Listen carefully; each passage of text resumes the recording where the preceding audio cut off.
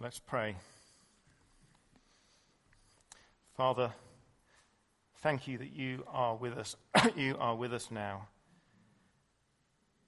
Thank you as we draw near to Christmas. Thank you for the birth of Jesus in Bethlehem those years ago that we try to understand and will look into this morning.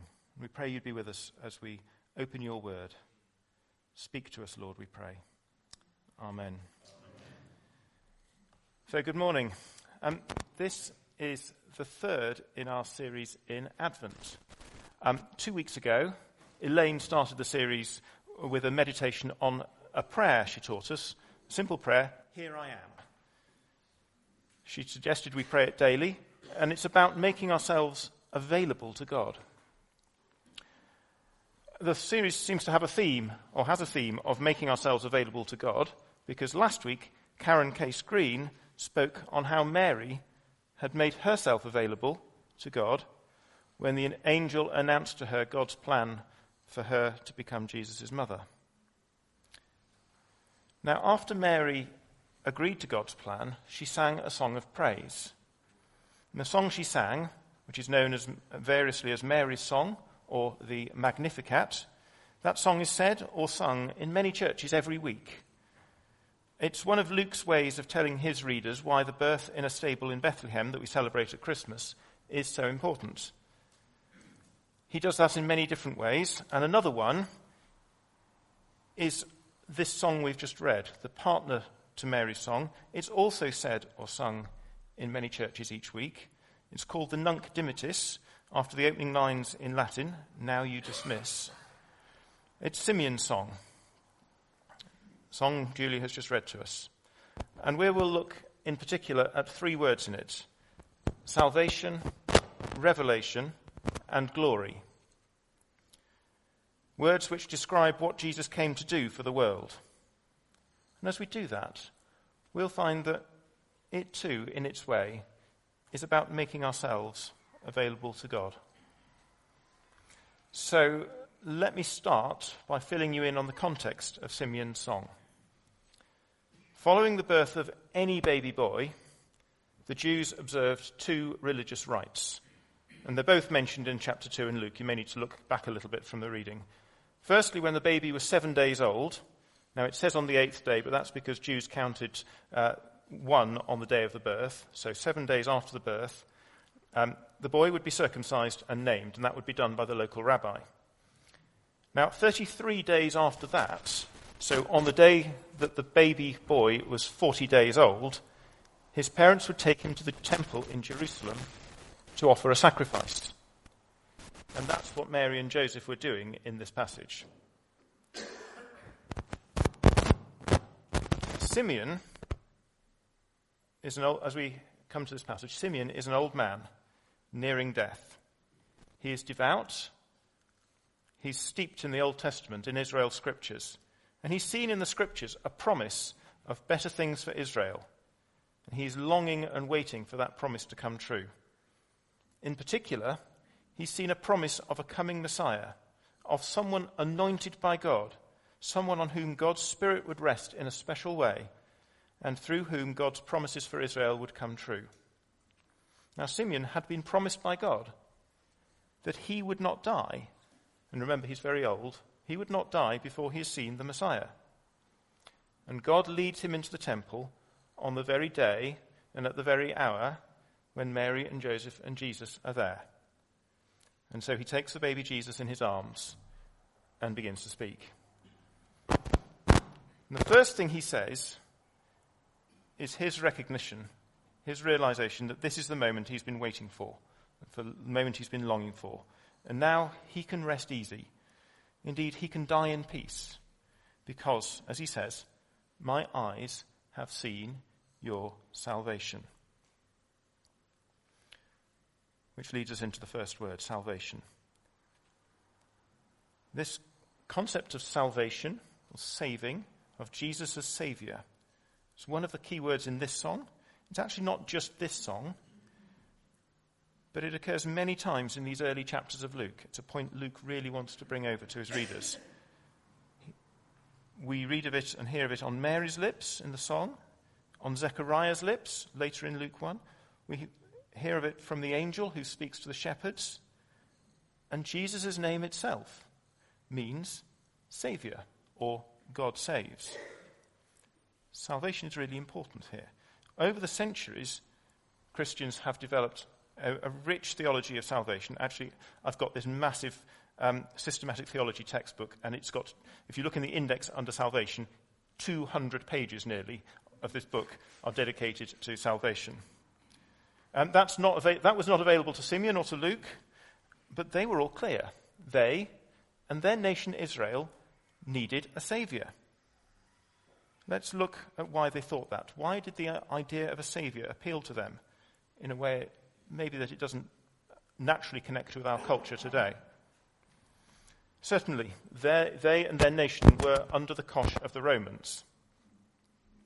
Living under the Romans was not a happy existence.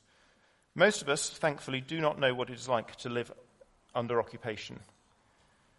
The extortionate taxes, the soldiers everywhere, casual brutality, lack of justice, and the constant dilemma of just how much to cooperate and collaborate with the occupier in order to make your life just that bit more tolerable and livable.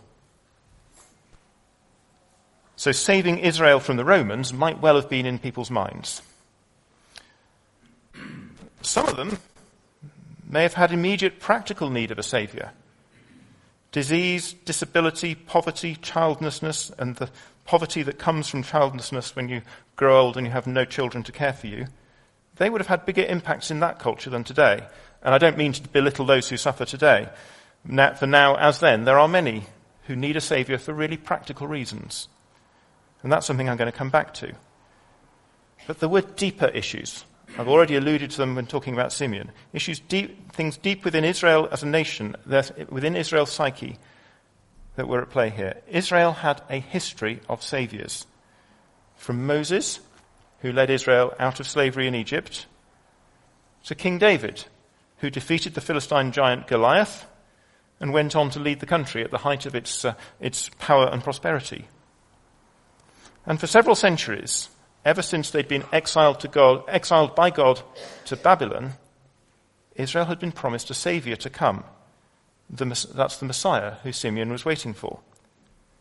And that's why we traditionally read certain prophecies from Isaiah in carol services, one example being the text from Isaiah 11 that we've just read.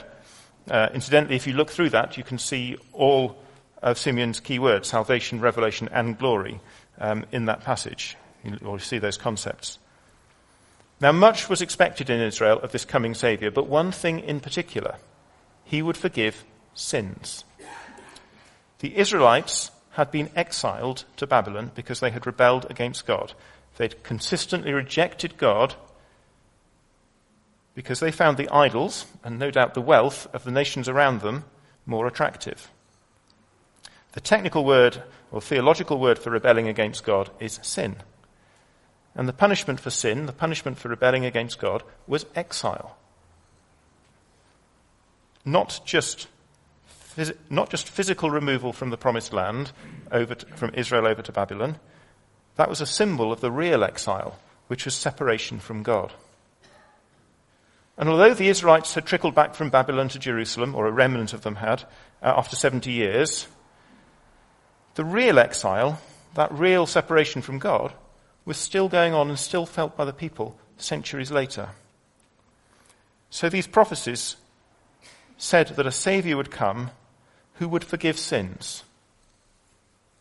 No one other than God had forgiven sins in Israel before, but now a saviour would come who would forgive sins, and so would end the exile and restore Israel's relationship with God. And that's why Luke opens with so many references to Jesus as saviour.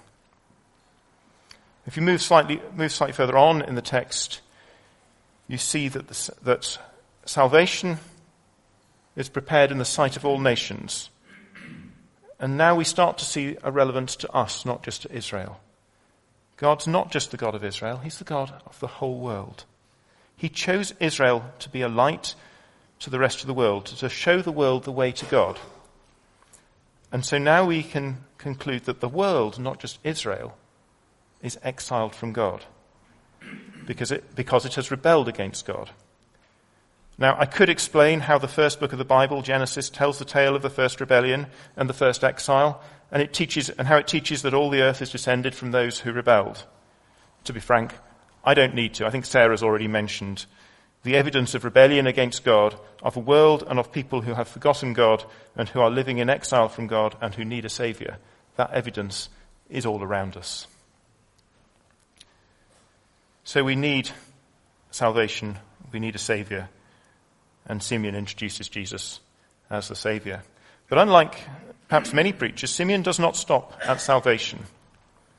Being saved is the necessary first step, but it's not the end of the story. Simeon goes on to answer the question, what are we saved for? His answer is based on these two more words, revelation and glory. And let's now turn to revelation. Not revelation in the Bible. This is the idea of revelation before anyone picks up the Bible. So what does he mean by revelation? It's about revealing what was hidden. Now, if we think Jesus has come from God to earth, and Simeon's talking about Jesus, this must be particularly about revealing God to those on earth. To put it another way, Simeon is saying Jesus came that we might know God better. Now, there's much we can know about God. We can know that he created the earth. We can know, shall we switch mic? We can know that he decided where to put the stars and the planets, how they should move. We know that God designed the maths, the physics and the chemistry that makes everything we know possible. We know that God is responsible for nature, for the wonderful intricacy of each of the millions of species. Creation reflects God's character, his artistry, his ingenuity, his care and attention to detail, even his sense of humour. We know that God created beings, men and women, with intelligence, with emotions, with the capacity to love, to hate, to serve, to lead, to create, to destroy, to choose. We can know God through all his deeds in the Old Testament, how he chose Abraham and Isaac and Jacob and Moses, how with a mighty hand he rescued his people from slavery in Egypt. We can know how he bestowed his wonders on the kingdom of Israel and its greatest king, David. But this is to know about God. It is not to know God, to know him personally. There's a massive difference between knowing about someone and knowing them. I can tell you that a particular woman I know is kind, and that will give you some idea of what she's like. I could tell you a bit more detail. I could tell you of the ways in which she's kind. I could tell you of how she loves to give unusual little presents. And that will give you a better idea of what she's like. But you won't know her particular kindness unless you know her. You won't know her smile, the way she talks, unless you actually meet her, get to know her, spend time with her, listen to her, maybe open yourself up to her, maybe receive a gift yourself from her. Then you can really know her kindness. There's speculation on the front row as to who this might be. I can assure you it's not. I can assure you it's not Julia. Although I would have many positive things to say about her too.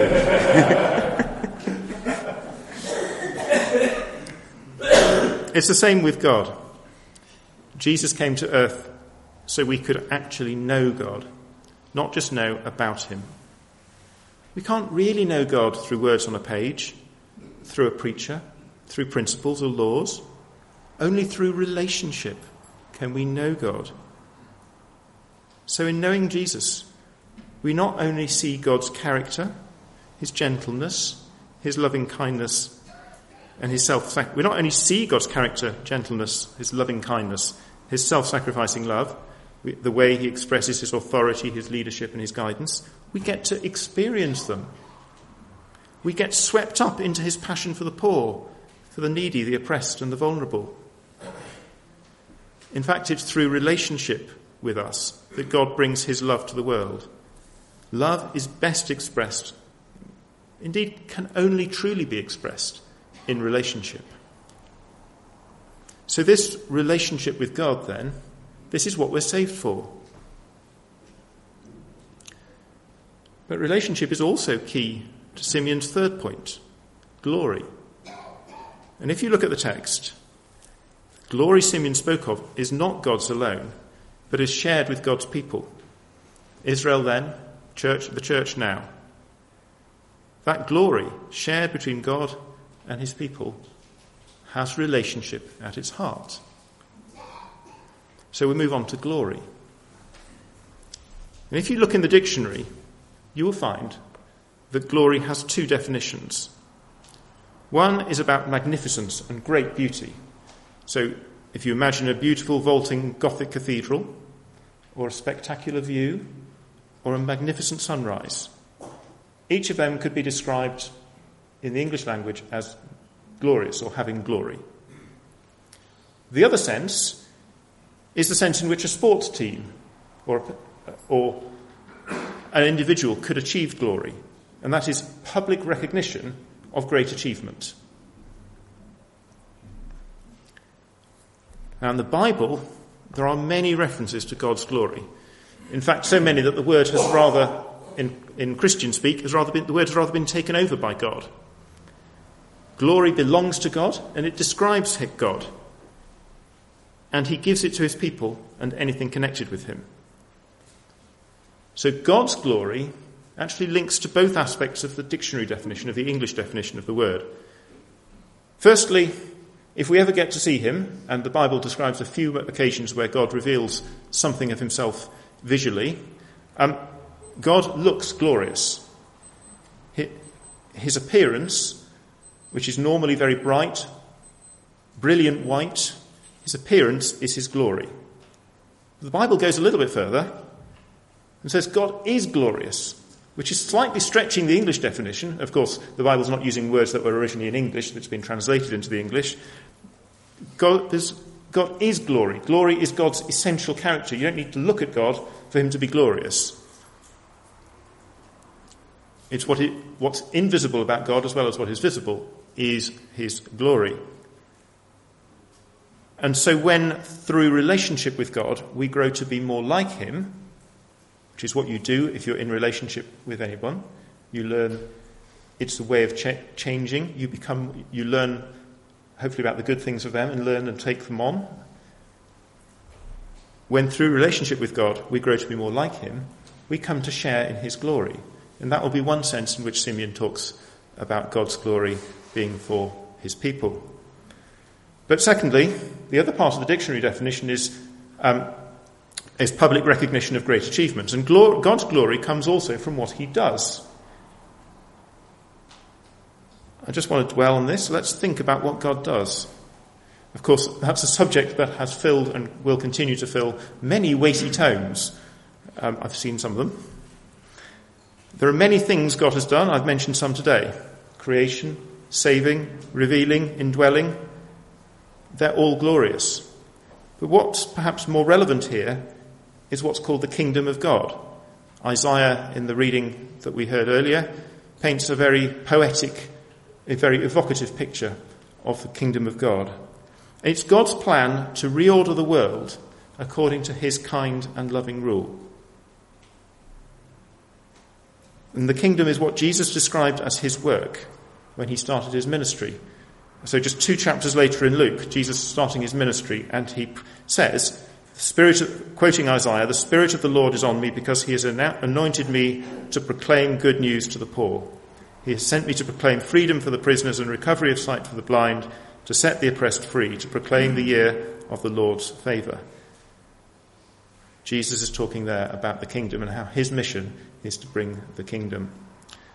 The kingdom is also what we pray when we pray the prayer Jesus taught us. We pray, "May your kingdom come, on earth as in heaven."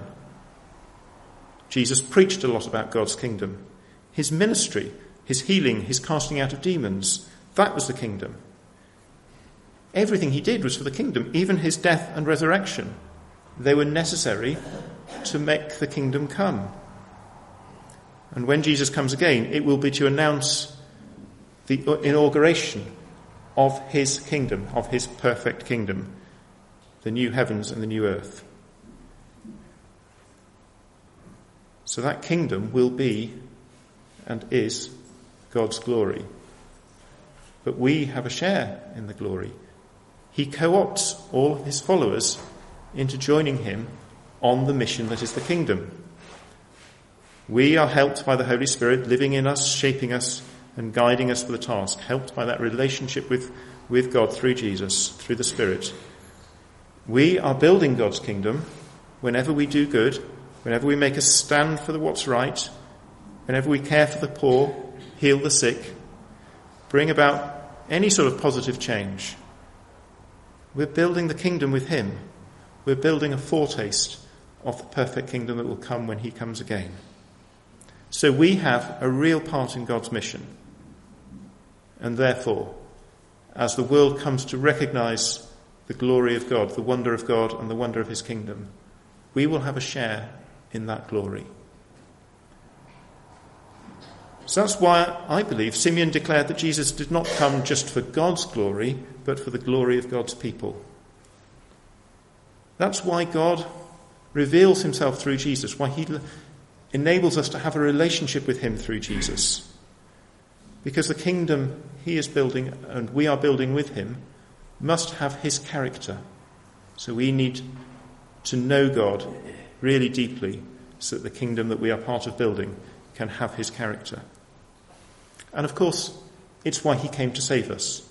Because if we were still in exile, if we hadn't been saved, we couldn't be part of this. Do you remember at the beginning, and I'm coming to the end now, do you remember at the beginning I suggested that some people, many people maybe, might be looking for a saviour for very practical reasons. And the kingdom means that Jesus is not just a spiritual saviour who will take us to heaven when we die. The kingdom means Jesus is also a practical saviour. With the help of his church, he will right the wrongs on earth. And he'll do that before we die, as well as supremely when he comes again. So as we close, it turns out that this talk, like Elaine's and Karen's before it, it's also about making ourselves available to God. I've covered very briefly, not as briefly as Simeon, I love his poetry, but we've covered the whole sweep of history. We've covered the breadth of God's role across the world. And yet, in the end, it comes down to us. Each one of us making ourselves available to God. Making ourselves available to be saved by Jesus. Recognizing we need a saviour. Making ourselves available to get to know God through Jesus. And so become more like him. And making ourselves available to join with God in building and participating in Jesus' kingdom, and so making ourselves available to share in God's glory. Let's pray.